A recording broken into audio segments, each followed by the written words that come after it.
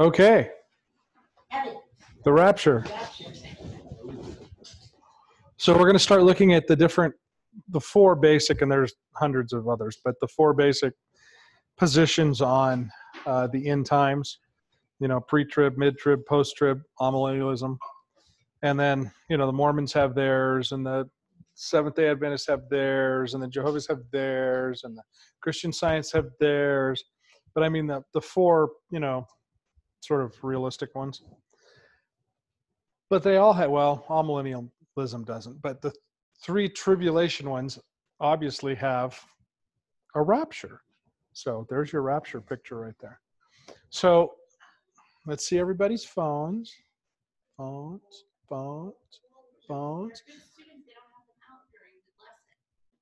iPhone?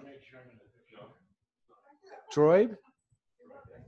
Okay, so you've all got your COVID tracking devices turned off, right?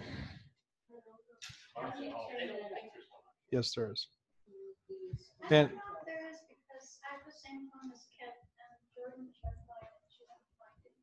go to Google, well, there's the, ultimately, we really would prefer that you people don't have COVID tracking device. And I know they track them anyway, even when you turn it off, but okay, so because obviously if, somebody runs into somebody who runs into somebody else who runs into somebody else, and then they run into you and you come here and I can't work for 14 days, I'm not going to be happy about it. Which of course I would never stay home anyway, but okay. We can look into it later. But yeah, they've changed all the stuff. It used to be pretty obvious, and then they've tried to hide it, and it's operating anyway because it's the government. But yeah, I'm thinking I'm going to go get a flip phone or a burner and leave my real phone at home and just forward the calls to my burner or something. I don't know. Okay, so today is COVID-19 exposure notifications off. Good. Make sure it stays off. Nice job, dude. And you're welcome for putting that up there. So yeah, please check your phone and make sure you don't. And leaving it in the car doesn't help because it's in my driveway. Okay, so it's too late. They already know you're here. Yeah. But they can turn it on automatically. So check it often and check it, certainly check it before you come here. Okay, so today is, yes, thank you so much. Someone's not afraid to answer the questions. They're not all trick questions.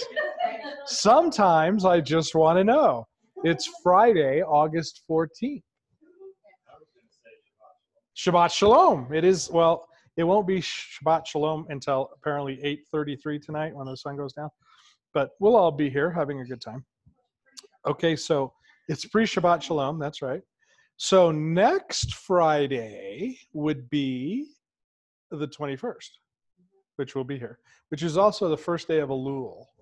And Elul is the month before, we may have something up there. And we'll talk a little bit more about this next time. But there are many things I love about the way the Hebrews look at Scripture. And one of them is they have this almost constant devotion to the Lord and to the things of the Lord. So there are always a feast or a holy day, or there's a new moon, or there's any number of things like Elul, where it's our job to concentrate on the Lord. So this whole month of Elul, the 30 days before Rosh Hashanah, and then the 10 days from Rosh Hashanah to Yom Kippur, are called the 40 days of awe. And the goal is to spend those 40 days in prayer and supplication, because if you're Jewish, Yom Kippur is the deal, because they don't know the Messiah. So the only salvation they get is every year at Yom Kippur. So before they get to Yom Kippur, they have to make absolutely certain they are walking with the Lord. Otherwise, it's a bad thing. Now, I like that because it happens every year. You have to think about this for 40 days every year. Christians, you get saved when you're 10, you really don't ever think about it again. So starting next Friday, it's the 40 days of awe, the 30 days of the month of Elul. We'll talk about it a little bit more. But I just want you to psych up for spending, some time every day, maybe more than you normally do, just thinking about your relationship with the Lord.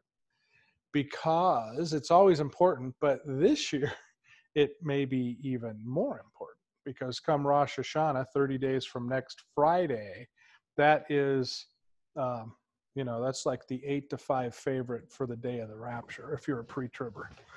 Okay, so some of the COVID news this week, Colorado and presumably other places, if you've tested positive, or you think you're sick, or you think you have COVID, or you do have COVID, or a flu or a cold, which is basically the same thing, the doctors tell you to go home and take aspirin and Gatorade. They don't want to treat you, which is interesting. Gatorade. Yeah, because Gatorade cures everything. Well, it's true, but dehydrating it is usually because you're throwing up, yes? Okay, well, anyway. So this is the first time I could find in the history of history that the government has banned drugs because they're too effective. So Governor Polis will not let you use hydroxychloroquine because it will cure COVID. Okay. In England now, the authorities can demolish homes, cars, and airplanes of people who have COVID. Now, of course, it doesn't take a genius to realize you can't kill COVID with a bulldozer, but it's just punitive for those who refuse to comply. That's coming here soon. Australia, they're breaking windows. I told you they had police on every street corner, 2 or 3 on every street corner, to make sure you don't go more than 3 miles from home and you're not out for more than an hour once a week. They're breaking the windows of cars and pulling people out who are not complying. The police are doing this. In California, a group like this, unless we're black and protesting police brutality, they can come in and shut the water off to my home because there's too many people meeting here.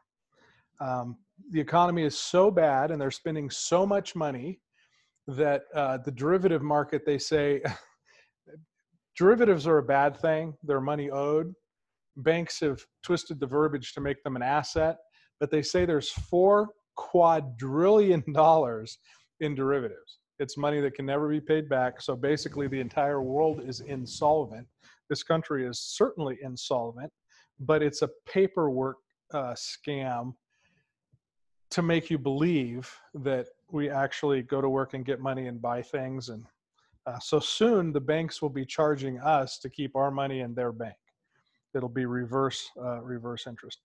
Remember the bombing last week in Lebanon, and there was some talk about this being the technocrats just shooting a, shot across the bow of the countries who aren't cooperating. The entire government of Lebanon quit en masse because they were so afraid that the technocrats were going to kill them all. The guy who allegedly, and I'm not sure I buy this 100%, designed the RFID chip that goes in the vaccines suddenly became a Christian and is now repenting of what he's done in his video, saying what he did, and he's so sorry and don't take the vaccines. And I don't know if I buy it, but it was an interesting account. New Zealand, which we mentioned last week, which has basically been free and open and mask free the whole time, is now on lockdown because the technocrats want them to be on lockdown. And the reason given, they have four positive cases, all in one family. So the obvious response, I'm sure you can get there on your own, the obvious response is to lock the entire country down, destroy the economy. Okay, New York City now claims to have the lowest positive rate of any major metropolitan area in the nation, and the teachers union has decided they're not teaching. Just this week, Israel and the UAE, the United Arab Emirates, signed a peace accord, and you heard it here first. I'm betting the next one to fall will be Saudi Arabia. And this is this peace record. This is this peace accord that Jared Kushner has been working on, right? One of the boys has been working on with Netanyahu for since spring. And we've talked a little bit about it before. It's sort of slang called the deal of the century. And what they need to do, they're encouraging the Israeli government to give up parts of Jerusalem, which they will never do. But the trade-off was they can build the temple, which they desire to do. So it's been interesting watching this whole thing, because obviously the temple is a big deal when it comes to prophecy and end times. So this deal today, or earlier in the week, between the United Arab Emirates and Israel is part and parcel to that deal of the century. So we may be getting closer to the Arab world okaying Israel putting up the temple. And as a pre-tribber, if that's true, I believe we're gone before the temple goes up. I want to read to you from Ezekiel chapter 38. And of course, I would encourage you to read 38 and 39 and, that whole section thoroughly, and Matthew 24 and some other stuff. But anyway, Ezekiel 38, starting in verse 11, it says, "And thou shalt say, I will go up to the land of unwalled villages. I will go up to them that are at rest, that dwell safely, all of them dwelling without walls and having neither bars nor gates, to take a spoil, to take a prey, to turn thine hand upon the desolate place that are now inhabited, upon the people which are gathered out of the nations that have gotten cattle and goods and dwell in the midst of the land. Sheba and Dedan and the merchants of Tarshish with all the young lions thereof shall say unto thee, Art thou come to take a spoil? Hast thou gathered thy company to pray, to carry away silver and gold, and to take away cattle and goods, to take away a great spoil?" So this is the Battle of Armageddon. And all these countries have come against Israel. And that you get that from the first part of Ezekiel 38. And it lists all the countries. And then it says Sheba and Dedan and the merchants of Tarshish and the young lions thereof. Well, Sheba and Dedan is typically Saudi Arabia. And the United Arab Emirates is right there. So you can say that Sheba and Dedan are that sort of general area of the Middle East. And Saudi Arabia has not been aggressive like the other countries in the Middle East. And, the United Arab Emirates is like the size of eagle. They're just trying to stay out of the way and not get squished. And then you've got Tarshish, which is typically England, and the young lions thereof, which could easily be us, right? America. So there's these groups of people that as all the countries amass around Israel to begin this battle of Armageddon, there are some countries that are standing back going, "Whoa, what are you doing? Are you just going to go in and take a spoil? Or are you going to try to kill all these people?" And they're basically chickening out. So that's Saudi Arabia, presumably United Arab Emirates, probably Western Europe, England, and the United States. We'll be, instead of defending Israel, we'll be going, "Whoa, what are you doing?" So just, it's not my words. That's straight out of the Bible. One of the cool things about Ezekiel 38 and 39 is it seems to describe a tactical nuclear attack during this battle of Armageddon. It's not really a battle. There really aren't any battles in... thank you. Like that, because the Lord always intervenes and puts an end to it. And this first battle of Armageddon, and this is another thing, as we talk about the four positions, the four main positions, and then all these other aberrant positions, which we won't spend much time on. A lot of these end times positions believe that there's only one battle of Armageddon, even though Scripture seems to describe two. It seems to describe one in the beginning of the book of Revelation, and it seems to describe one at the end, because they're different. The words are the same, the players are the same, and the result is basically the same. So it kind of depends on your understanding of how you read the things of the end. I tend to believe there will be two, and there will be the first, what we call the first battle of Armageddon, soon, because it will happen probably right after a pre-tribulation rapture. Now, if you're a mid-tribber or a post-tribber or an amillennialist, you're going to get to see all that stuff. But this, and the reason people think this is nuclear attack is Ezekiel 39, and I'm just going to read a little list starting in verse 6. It says, I will send a fire on Magog. Okay, Magog is Russia-ish. Okay, thank you. And those that dwell carelessly in the isles. Who's that? I would suggest us, England, United States, because we're basically islands, and we basically dwell carelessly. So there's going to be a fire that comes on Russia and England and United States, perhaps, these countries that are sort of not involved. And I can't help but wonder if we're not seeing part of that now, this COVID thing and all the riots and the burning. And just because you don't see it on TV, there are like 33 major cities in this country that are virtually on fire. The entire downtown areas of these countries or cities have been looted.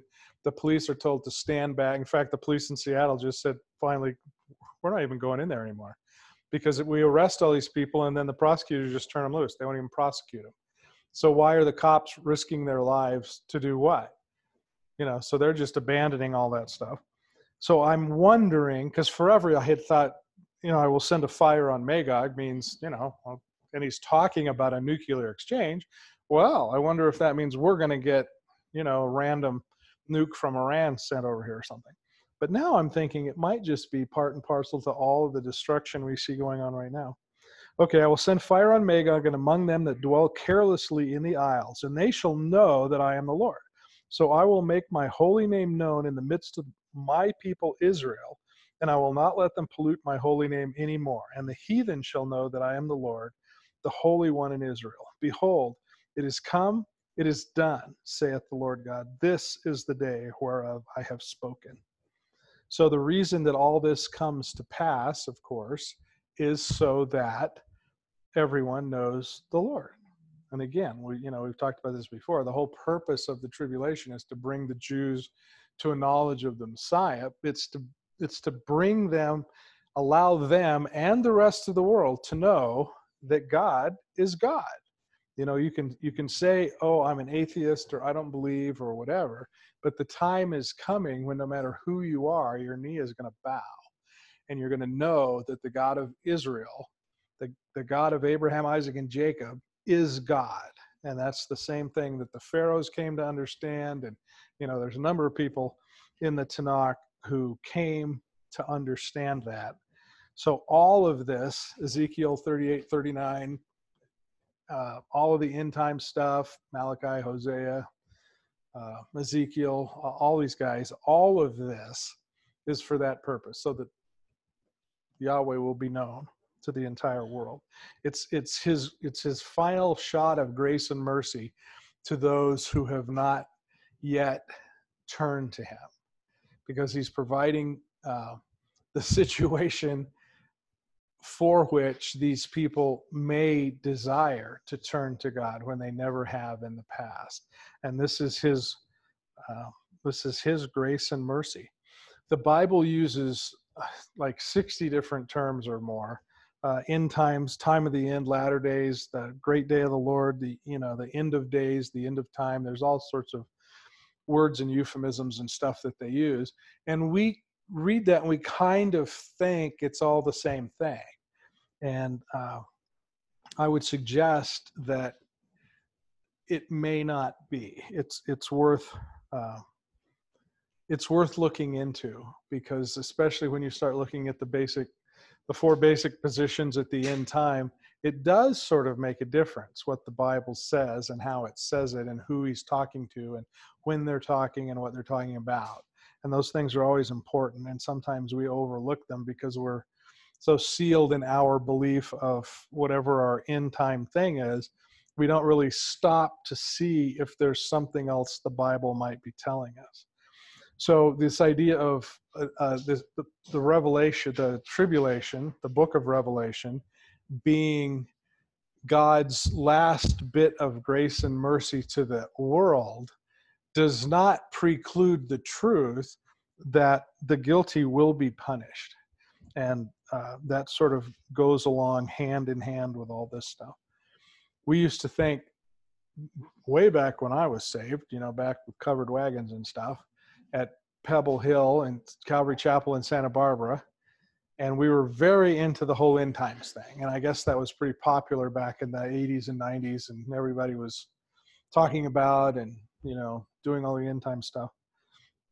And we used to sort of tongue in cheek talk about that guy, that last guy who was going to be saved.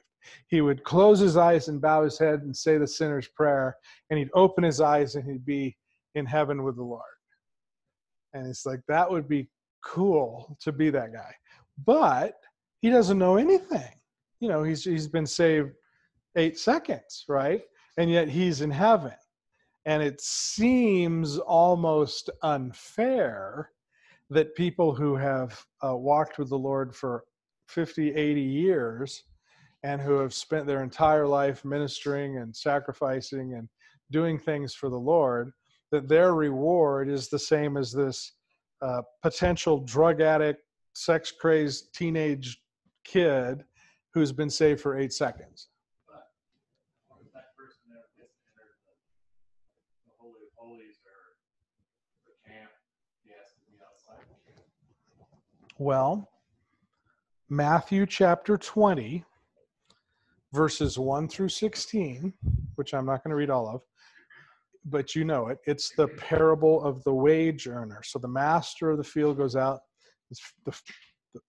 The harvest is white, right? It's ready to go, and he needs it to be harvested.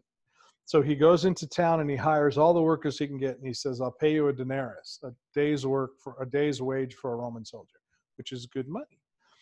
Go in and work in my fields. And then he goes out 4 hours later and finds more and says, "I'll pay you what it's worth." And goes out 4 hours later and finds more. Goes out 1 hour before quitting time, finds more. Sends them all into the field. And then at the end of the day, he turns it around. The guys who went in last came out first, and he pays them a day's wage. And everybody's whining, and they've been there toiling all day long. Well, he got the same that I got. Well, that's sort of the way it works. Matthew 20, verses 14 and 16. "Take that thine is and go thy way. I will give unto the last, even as I gave unto thee. It is not unlawful for me to do with my own what I want. Is thine eye evil because I am good? So the last shall be first, and the first shall be last. For many shall be called, but few are chosen." And so I would just encourage us all to not get wrapped up in that, just to be excited for that guy who closes his eyes, no matter how he's lived his entire life, closes his eyes and wakes up in heaven. And he has exactly the same benefits as we do. The benefit that we had that he didn't is we were able to live our lives in a way that was pleasing and useful to God. And I don't know how that's going to play out in heaven, but I believe that it won't matter what. That's true. He'll have mercy on whom he has mercy. And then the rest of that. Okay, we won't go there.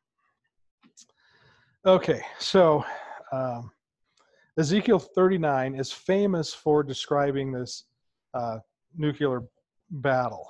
And I just want to read part of it for you here.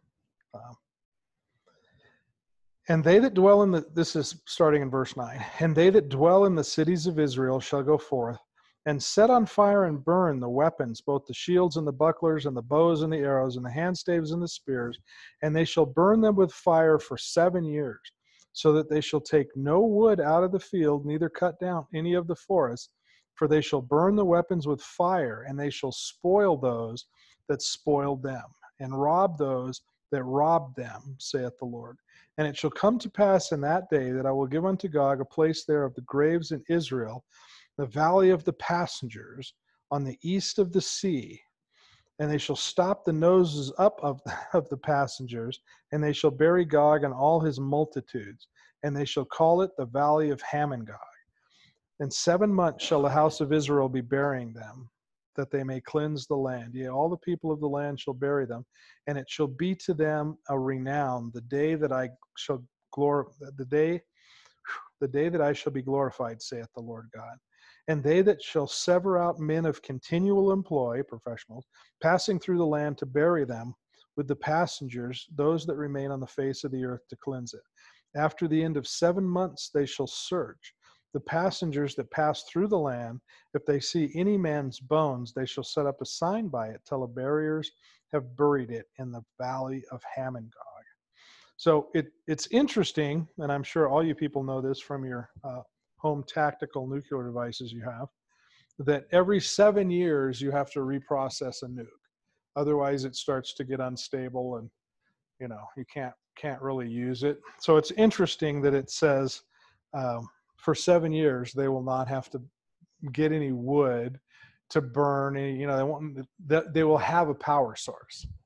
Now, forever it has been, or at least since the 50s, known that you have to reprocess a nuke every 7 years. So a lot of people have said, wow, how did God know that? But also this is 7 years. 7 years. The tribulation is 7 years. So after the end of the first battle of Armageddon till the second battle of Armageddon is 7 years. So it also makes sense like that. And it says that if you see a dead body or a bone, 7 months later, it's not a body anymore, it's a bone, you don't touch it. You go and find the professionals, the men of severed out of continual employ, the professionals.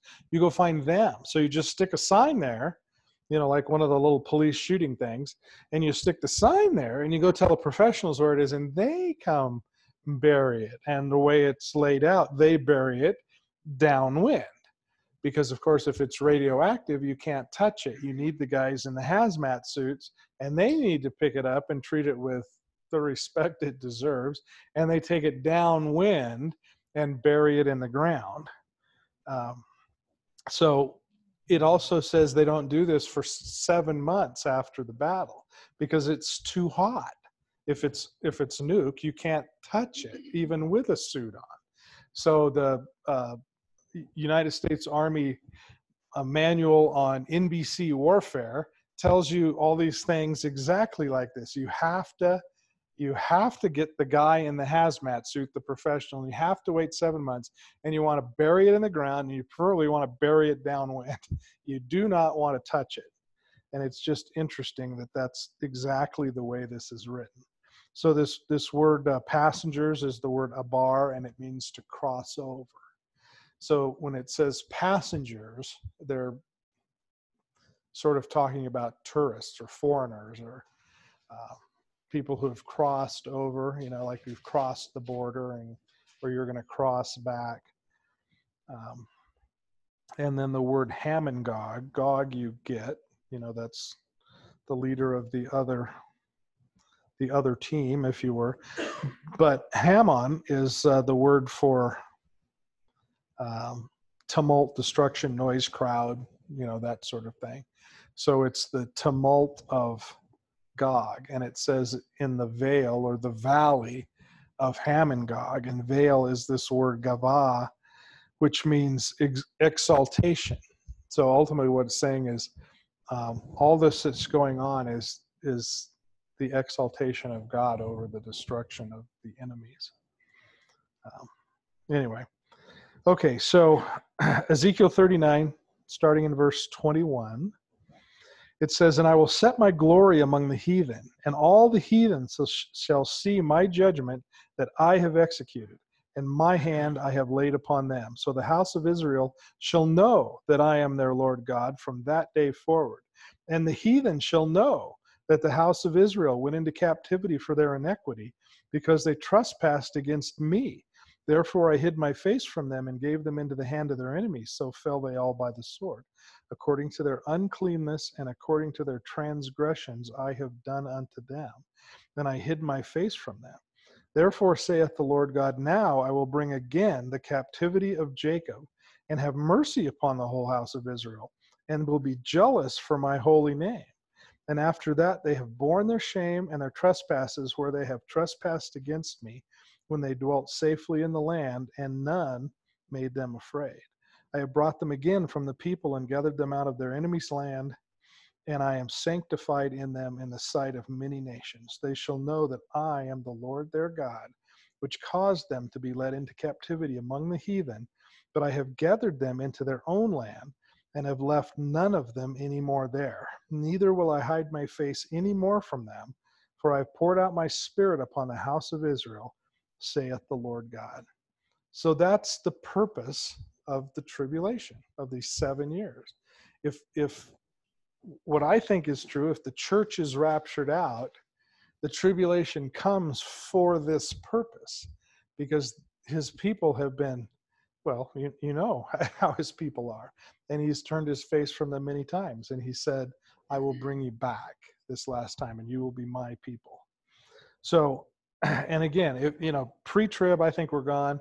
Mid-trib, it's basically the same, just 3.5 years later. Post-trib, none of this is any different from those three positions. All of this stuff, you still have a rapture, you still have the purpose being the same, that we all know God and all that sort of thing. Okay. So I want to look at, which was the whole point of all this. I want to try to look at these 4 basic positions, and and maybe we'll spend a little bit of time on some of the more aberrant beliefs. But amillennialism is what like 76% of people who call themselves Christians believe. And that's because that's what the Catholic Church believes. So if you're a Catholic, or if you're a Lutheran, or if you're an Episcopal, or a Methodist, or, there's a whole, all of them are basically Catholic doctrine-wise. So then you had the big Protestant Revolution, right, where they protested all the things of the Catholic Church. So out of 12 million things that the Catholic Church is wrong, the protesters changed like 3 of those things. So they're basically Catholics without having to pay indulgences.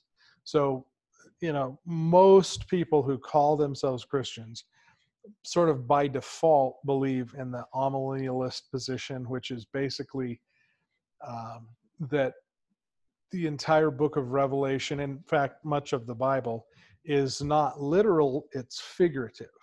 And so you can't take literally the bulls and the wrath and the judgments and all that. Those are just pictures of things that are happening, towards the end. And there's no particular time frame, as I understand it.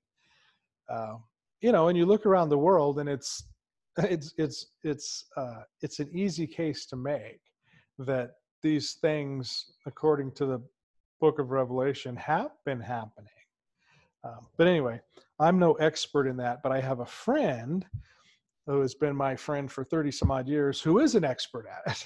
So I have asked him, I think I told you this last week, or I told you I talked to him, and he's agreed to, zoom in and do a lesson on amillennialism. And you guys can ask questions and all that stuff. So I'm not going to get too far into that. I'll leave that for Patrick.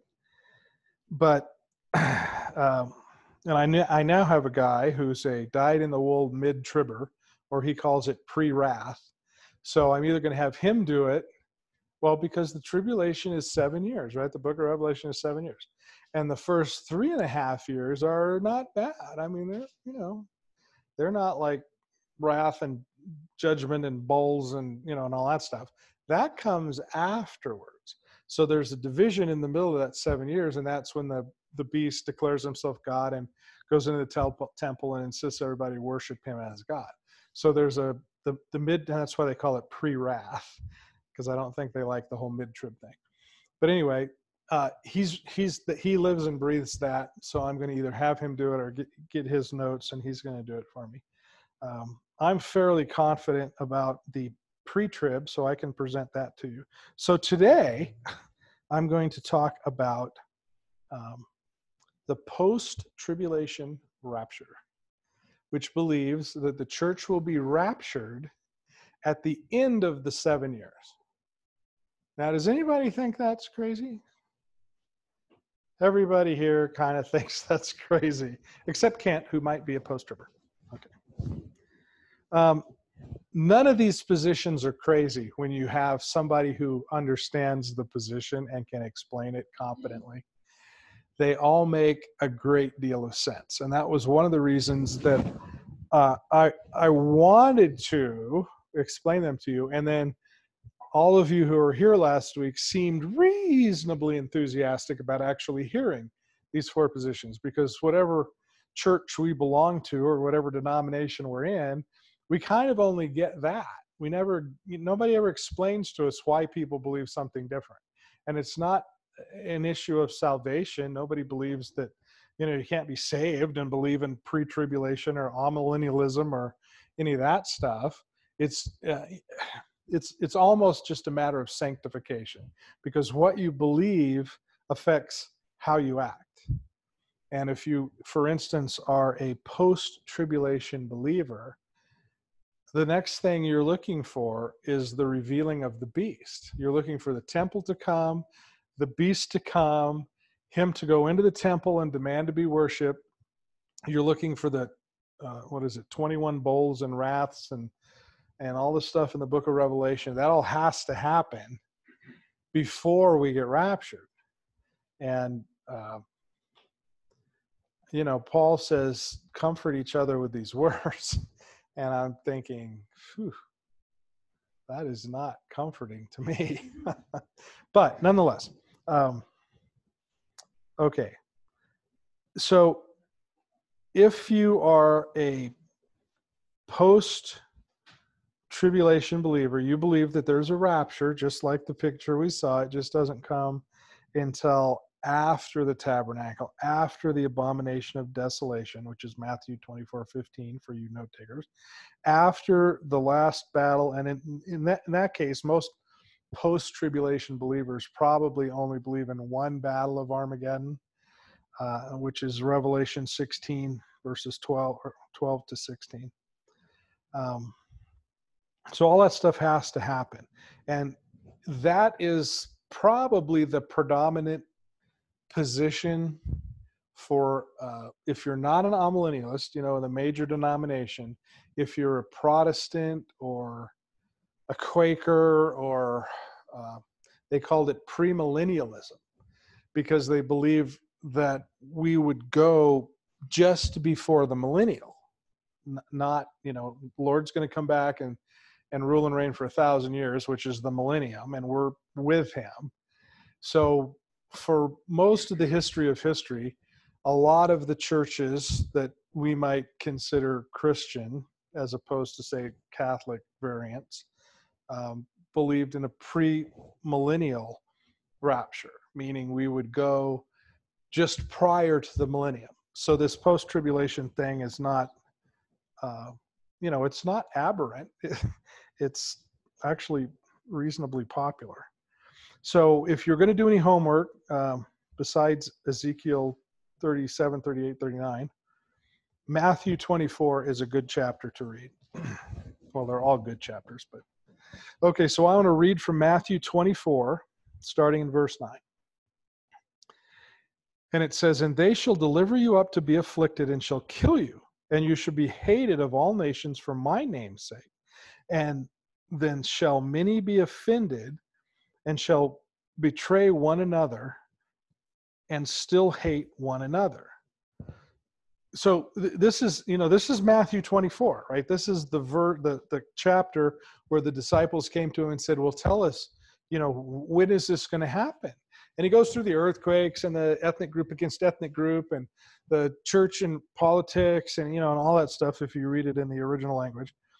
And in the midst of that, he says this, that they're going to kill you and deliver you up, and you're going to be afflicted and hated, and, well, that doesn't kind of jive with the whole pre-tribulation, I'm out of here before the wrath thing. So it might indicate that we're actually going to be here to see this stuff, because that was Jesus' answer to the disciples, was you will know these things are coming because wars, rumors of wars, you go through the whole thing, volcanoes, earthquakes, the raging of the sea, the animals will get all whacked out, and he throws this in, you're going to be killed and, turned in by your brothers. And he goes through this whole list of things. Well, the post-tribulationist will tell you, and I mean, you can make your own judgments, that he's saying the church is going to be here for that stuff. Yes. Yes, it is. And it's always happened. Yeah, maybe. Exactly. So now you're an amillennialist. Congratulations. Well, right. Yeah, that's why you should read the whole chapter and put it in context. But those are the beginning of sorrows. Well, you're going to be here to see it. And he's telling you you're going to be killed and abused and turned in by your brothers and all that stuff. Okay, well, that's, and again, I'm telling you post-tribulation how they got there and how churches for hundreds, thousands of years got there. And so they read stuff like that. So it continues in verse 29, and it says, now listen to this. Immediately after the tribulation of those days shall the sun be darkened, and the moon shall not give her light, and the stars shall fall from heaven, and the powers of heaven shall be shaken. And then shall appear the sign of the Son of Man in heaven, and then shall the tribes of the earth mourn, and they shall see the Son of Man coming in the clouds of heaven with power and great glory, or great glory, as we used to say. And he shall send his angels with a great sound of a trumpet, and they shall gather together his elect from the four winds, from one end of heaven to the other. So it says immediately after this tribulation will he collect the elect from the four winds. Well, it's hard not to see what it says. Did you have a question? No, not you, the one over.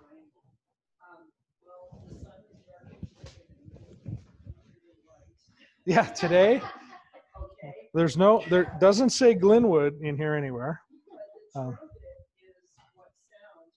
Yes. And when's the trumpet? Immediately after these things. It's at the end. Those things are the tribulation. Those things could be the condition of the world today. They could be. Immediately after the tribulation of those days, and then it says, and he send his angels with a great sound of a trumpet, and they shall gather together his elect from the four winds and from one heaven. Yes. You should get a real Bible. Is that your Jewish Bible? Okay. What? Oh, her Bible says trouble, not tribulation. It would have to be big T, but maybe not. If it's little t, yeah, that's King James. You can't take it for anything. Okay. Well, it could be, but it's talking about the book of Revelation. And those are the wraths and the bowls and the judgments, and those come after the beast. And there's no question that those come after the beast. So if that's the tribulation or the trouble they're talking about, then there's no other way to read this other than the rapture doesn't come until after those things. I'm just arguing the case for them. Okay?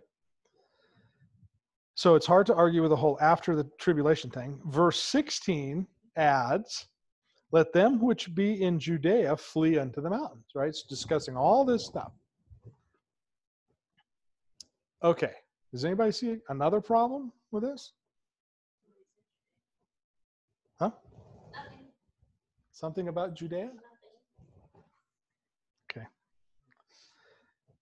Everything in Scripture, you need to see who's speaking, who they're speaking to, and what's the context of why they're saying this. So if we go back to this whole deal about the elect, and they shall gather together his elect from the four winds, from one end of heaven to the other. Who are the elect? The elect, the people that are elected, right? Okay. Well, who's elect? Are you elect? Sure hope so. Are the Jews elect? Well, they're the chosen people. I don't know. I'm just saying. If it were me and I was interpreting this, instead of just reading it in English, I would try to figure out what they're talking about and who they're talking to. And I might argue and I've argued this in the past for different reasons, that the church is Israel. The church is the church. And the elect are the Jews. The Gentiles who chose to follow the God of Abraham, Isaac, and Jacob, like Rahab and Ruth and Caleb and Elijah and all those guys, they represent Israel, the people. And all Israel means is God has authority over you. So if you feel like God has authority over you, if you feel like the God of Abraham, Isaac, and Jacob has authority over you, then you are called in Hebrew Israel. That is not the nation Israel. That's not the what do they call it? The house of Israel. That's just the word that they would use for somebody whose God has authority over. So if Israel is the bride, if we're the bride, and we'll make this case later, if we're the bride and we're marrying the son, we go separately from the elect, from the Jews, from Judah. We're Israel, they're Judah. Both are saved from, as if you read Ezekiel 37, you've got the two sticks, right? Israel and Judah. So they're different people. And the whole point of this section of Ezekiel is what? So that he can bring the sticks together and make them one. So you've got this group Judah. Well, we know who that is. That's the Jews. And we've got this group Israel. And if you're a 21st century American Christian, you think, oh, that's easy. That's the Jews. So I've got two sticks, the Jews and the Jews. That's not going to work. So you've got two different people, the Jews, Judah, and Israel, the Gentiles who've chosen to follow after the God of Abraham, Isaac, Jacob. And at the end, they must be brought together and be one, because God does not mix. He never mixes. He seeks to make one like the other. So he's bringing those two sticks together. The same thing you see in Malachi, same thing you see in Hosea. You see it all over the place. The whole purpose of the tribulation is the bride of the son is over here, and he's trying to take the family of the bride, if you will, and bring them together in this wedding feast. So if Israel is the bride and Judah are the guests, they have to be together. And you think about all the parables about the wedding. There's two good wedding parables in Matthew, right? About the ones who are called wouldn't come. So go out in the highways and the byways and get the people that will come. And then even in the midst of that, there's one who showed up without a wedding garment, and he gets cast out of the place of weeping and gnashing of teeth. And all, we've talked about Genesis 24 and Ruth, and it's always this picture of, I would say, the Gentile bride marrying the Jewish kinsman redeemer. And then through that, the guests, Naomi, are saved. That's always the picture. The two become one. So when you're reading this as a post-tribber and you're reading it in English, and you think the tribulation can't come until after these things happen, I might suggest that you're lumping everybody into the group of being elect. Because Israel is different than Judah. But in the end, they're both elect. They both come together. And we'll get into a lot more of that later. Okay, so back on the post-tribulation bandwagon, John chapter 6, verse 39 and 40. And this is the Father's will, which has sent me, that all of which he has given me I should lose nothing, but I should raise it up again on the last day. And this is the will of him that sent me, that everyone which seeth the Son and believe on him may have everlasting life, and I will raise him up at the last day. Well, when's the last day? I mean, is the last day the last day? I always encourage you to read the Bible literally. It says at the last day. So he's going to lift us up on the last day. It doesn't say like 7 years previous to the last day. It says at the last day. So who's he talking to? Okay, thank you. The Jews. He's talking to the Jewish religious leadership. He's not talking to Gentiles. He's not talking to Ruth or Rivka or Caleb or Elijah or me or you. He's talking to the Pharisees and the Sadducees who ask him a specific question. And his response was to them. So if you're a post-tribulation believer, because you read this and it says clearly he's going to raise them up on the last day, and you think the last day is the last day, because your Bible study teachers always said, try to interpret it literally if you can. Well, you have to believe in a post-tribulation rapture. There's no other way to believe. The word last, I might add, is eskatos, from ekto, and it means to hold or possess. So this word in Greek that's translated in English as last is more an idea of possession than of date, of calendar. He's talking about he has possession of these people, not necessarily on the very last day before the Lord comes back, in my opinion. And I know I'm not doing a very good job standing up for the post-tribulation guy. John 6:44, no man can come to me, except the Father which hath sent me him draw him, and I will raise him up at the last day. So it's the same question. What is that? What's the last day? And does that have any bearing on the book of Revelation? Who's he talking to? Talking to the Pharisees and the Sadducees. He's talking to the Jews. When do the Jews get taken up? If the rapture happens to the church, whenever it happens, when do the Jews get taken up?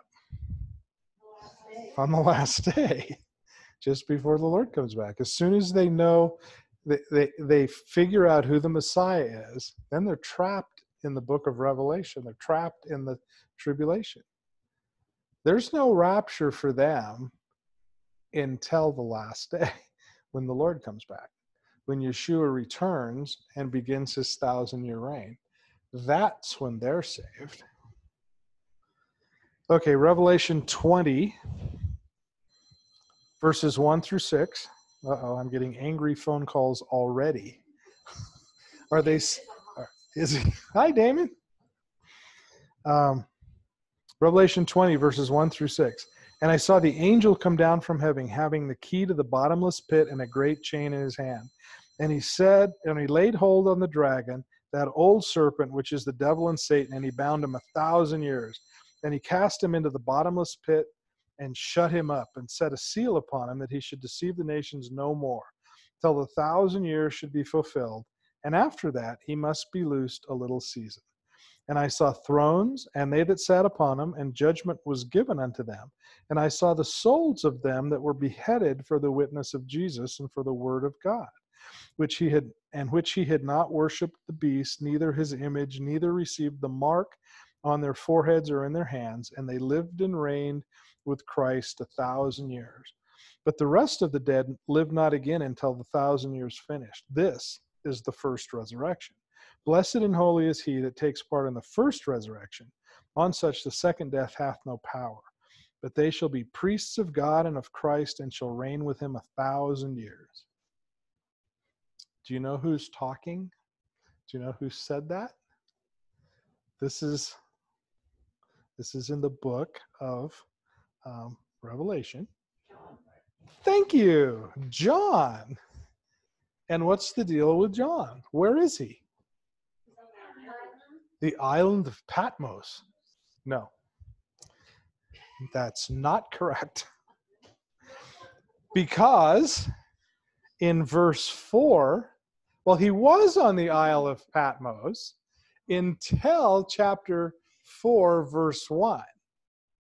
And then it says that the Lord said to him, come up hither, and I will show you the things which must be hereafter. He was raptured. He was taken up to heaven, and he was shown all the things which must happen hereafter.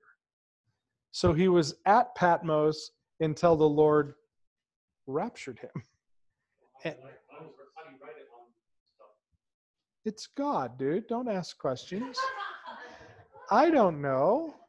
Maybe there's what's that stationery store in Eagleville? Maybe there's one of those in heaven. I don't know. I'm sure God could come up with a papyrus if he needed one. Okay, so again, you have to pay attention to who's talking, who they're talking to, and the context. He was not on Patmos. He was in heaven. He'd already been raptured. And if he is representing the church, because the church, chapters 1 through 3 are all about the church. Starting in chapter 4, verse 1, John is taken out of there.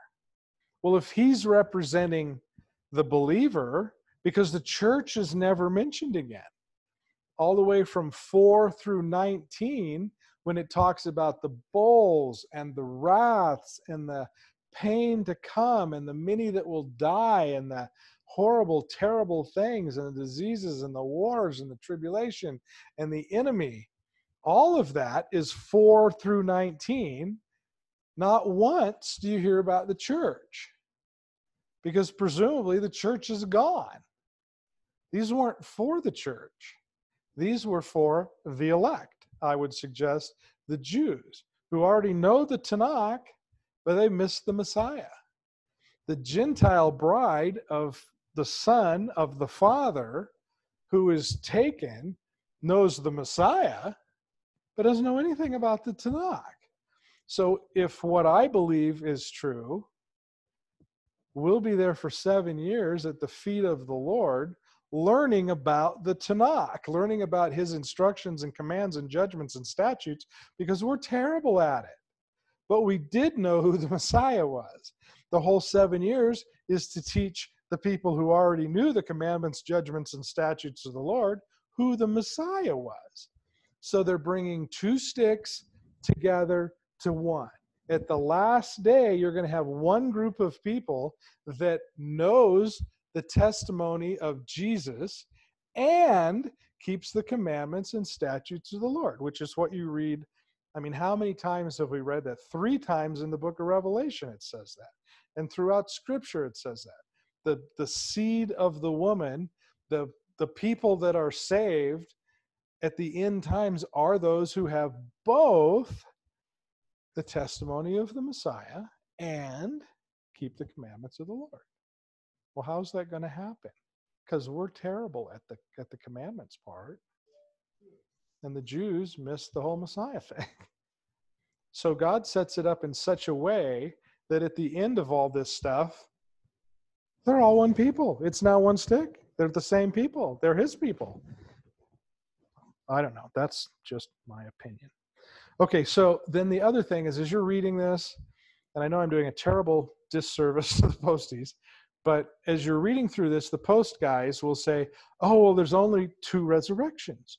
You know, if you're a pre-tribber, you have to have 3 resurrections, because they're confusing the resurrection and the rapture. They see the rapture as a resurrection. And then you have to have the first resurrection. And then there has to be the second resurrection. So they say to believe in a pre-trib rapture, we believe in 3 resurrections, and there aren't 3, there's only 2. Well, do you believe the rapture is the same as the resurrection? And, well, you say no way. But Bible scholars for 2,000 years have treated it as though it were the same, in spite of the fact that the word resurrection in Greek is anastasis and the word rapture is harpazo. They're 2 completely different things. So does having a rapture count as a resurrection? Don't you? Exactly. Thank you. The millennial in the room comes up with the most obvious, that for 2,000 years, the most brilliant minds in Christianity missed that. Don't you have to be dead to be resurrected? A rapture takes people who are alive.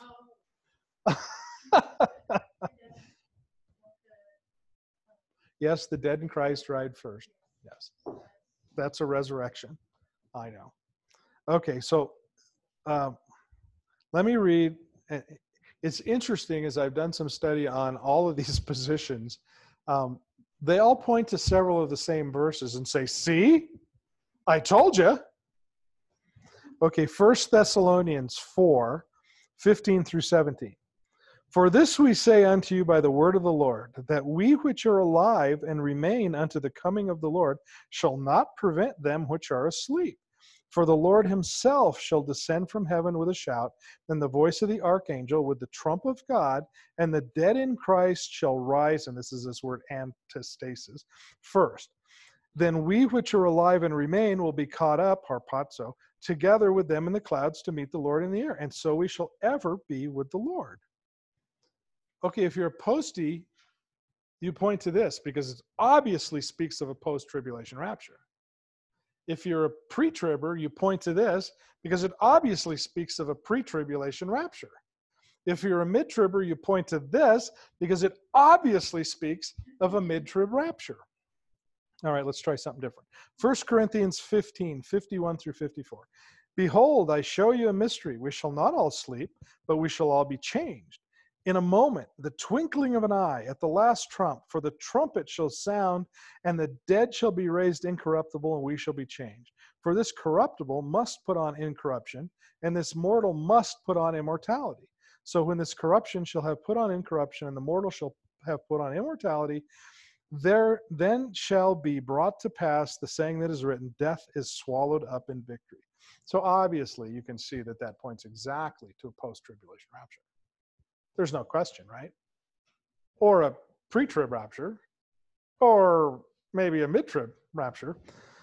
Okay, but at least in Corinthians it tells you when this is going to happen. At the last trump. That's helpful. So when's the last trump? Okay, now it could be November 5th, right? The last trump. Okay, that would be just like God to work. Okay, but that. All right, I'm not going to go there. All right, now look, and again, if you read about these guys, they're just, oh my gosh, they're so smart. I mean, they've been to 115 seminaries, and they've got like 94 letters after their names, and they've spent 60 or 70 years studiously studying the Bible. When's the last trump? They don't know, because it only says it twice in Scripture, and one we just read. This is not helpful to them, and they cannot figure this out. And there are things in Scripture that I look at and think, well, this can't be that easy. I mean, these guys for 2,000 years can't figure this out. I mean, these are sharp guys. They've made their whole living in robes and ties and great hair and stuff. And what's coming up? What's the next feast that's coming up? September 16th, 17th, whatever it is. Pardon me? Okay, Tabernacles. And the first of the Tabernacles feasts is Rosh Hashanah. Thank you so much. Okay, and you all know what Rosh Hashanah means. Okay, it's the feast. It's the Feast of Trumpets. Okay, so to celebrate New Year's, since the time of Moses, it's called the Feast of Trumpets because it's celebrated with 100 trumpet blasts during the day. There's long ones and short ones, and it's, if you get the whole trumpet thing, it has meaning. The feast ends, I know this is profound. Thank you. The feast ends at the last trump. Now, I'm thinking I can't possibly be the only guy without a tie in the world that knows that. These guys are professionals. I mean, they could read the Bible without having the Bible. They know the Bible. They know it backwards and forwards and inside and out. And I have just spent probably 2 hours today reading some of the greatest minds in Christendom explain to me what they believe the last trump is. None of them realize that the Feast of Trumpets has a last trump. Now, I don't know. What am I supposed to do with that? You've got Passover, the day of Passover, where the sacrificial lamb was slain, where the blood was put on the doorpost. The day of Passover, Yeshua was crucified and died. On the Feast of First Fruits, he rose from the dead. On the day of Pentecost, the Holy Spirit was given to Peter and 3,000 in Jerusalem. On the day of Pentecost, the Torah was given and Israel became a nation. On the day of Pentecost, the Gentile church, or the church, the way, began. On the exact days, there are 3 more feasts to come. Rosh Hashanah, Yom Kippur, the Day of Atonement, and Tabernacles. There are 3 things to come in the eschatology. There's a rapture of the church, there's a return of Jesus, and there's the homegoing for all the believers. Now, I believe, as a pre-tribulationist, that the rapture of the church happens 7 years previous to the return of Jesus, which happens 1,000 years previous to the final homegoing. But there are 3 events. And as we read them in Scripture, we tend to, you can read them in one line, and we think, boom, boom, boom, they're going to happen just like the feast, because the feasts happen over a period of 15 days. Boom, boom, boom. Well, it doesn't say that anywhere in Scripture, and that's not the way Scripture operates. You can read things in Scripture, and there can be 300, 400, 500 years between periods. It's, the period on the page. It just reads that way, but it's not. We have to think about it. So if, say, for instance, Rosh Hashanah, which is New Year's, a new beginning. That's what a new year is, right? And we make revelation, or whatever those things are, resolutions, and, we change our lives, and we're all committed to all this new stuff because it's a new year, right? It's a new beginning. I might suggest to you that the ultimate new beginning would be to take us out of this neighborhood and move it into that one. That would be a great new beginning. That could be Rosh Hashanah, New Year's, the Feast of Trumpets, which ends with the last trump that we just read about in 1 Corinthians. All this happens at the last trump. So I'm sorry to my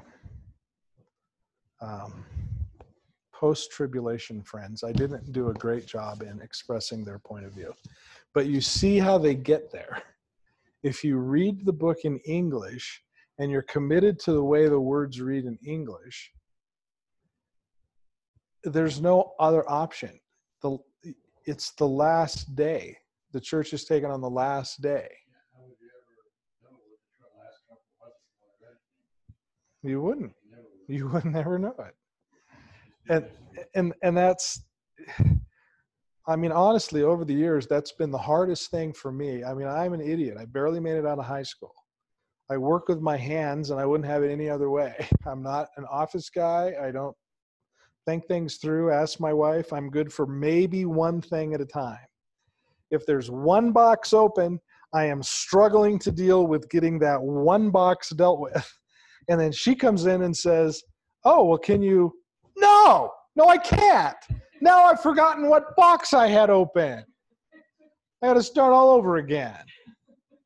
Okay, that's me. That's how I am. That's probably most guys are like that. how do I know about things like the last trump and these guys don't? I struggle with that. Is it possible that I'm right? No, it's more possible that they're right and I'm wrong. But you guys have to make your own decisions. I think the way that if you did any research this week, you can search post-tribulation rapture, and there are thousands of websites, and some of them are quite good, and some of them are run by people that are very intelligent. And I read them and I think, but they're not looking at the meaning of the words. They're not looking at how the Hebrews look at scripture. They're reading it in English and making a determination on what the English words would mean. And to me, that's almost criminal negligence. It wasn't written in English. Jesus is Jewish. All of the apostles are Jewish. Every writer of every book, of every word that we have on our electronic device or in a real book was Jewish. They're from a Jewish culture. They speak and think in a way, in an Eastern culture, that we don't do in this country. We don't think cyclically. We think linearly. I'm going to the store. But you're not, because you're coming back, right? The wife is gone. We've been married for what, 800 years? So she's made 12 million trips. And she never once went to the store. She always came back every time. And I'm amazed many times that she comes back, but she does, right? We don't think that way. We think like she's going to the store. Hebrew doesn't think that way. No Eastern mind thinks that way. They always think cyclically. She's picking stuff up and coming back to make tacos for you guys. It wouldn't even be a question. The words mean different things. And how can you not know that Rosh Hashanah is the Feast of Trumpets that has a last trump? I was just going to say, sometimes people who are so smart, like, can miss something that's sitting right in front of them, because their brain is like looking way out here and they're way overthinking, and it's right in front of them. Right. Well, see, and I'm not saddled with the burden of being too smart.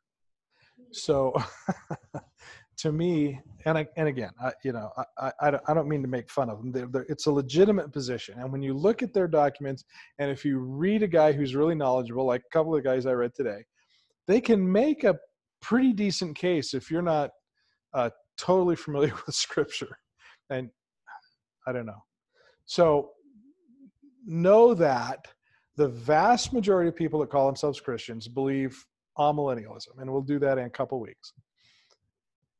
Because basically, I think that's what the Catholics taught, and then Lutherans and Episcopals and all these others are basically Catholics with less funny stuff. It means that basically the book of Revelation is figurative. Those are just all the wraths and the bowls and the judgments and all that. They're not specific things that are going to happen at a certain time. They're just sort of general ideas. And it's like you said, you can look at the world today and you can see many of the things that are contained in the judgments and the bowls and the wraths. You can see those things happening. And it's I see how they get there, and Patrick will make an excellent case for it. But I don't know. I choose to believe most of the time that the Bible is literal, unless it tells you it's not, or, but I also believe in typology. And there are so many typographical, is that the right word? Pictures. There are so many pictures in scripture that explain things, because when the Bible was written, it wasn't written, it was spoken. And it was spoken for several thousand years. And that's how you get the Mazzaroth, all the stars mean certain things and different constellations tell the story of, salvation and all that, because there wasn't anything written. And even to the time of Moses, remember Moses' last gig was to write the scriptures down, right? The first 5 books, the Pentateuch, to write them down. So that meant there was a grand total of, let's count them up, 1 Bible. So it's not like everybody could read the Bible. And then Moses had that 1 book written on the stones as they crossed the river Jordan and were about to go to Jericho. So now there's 2.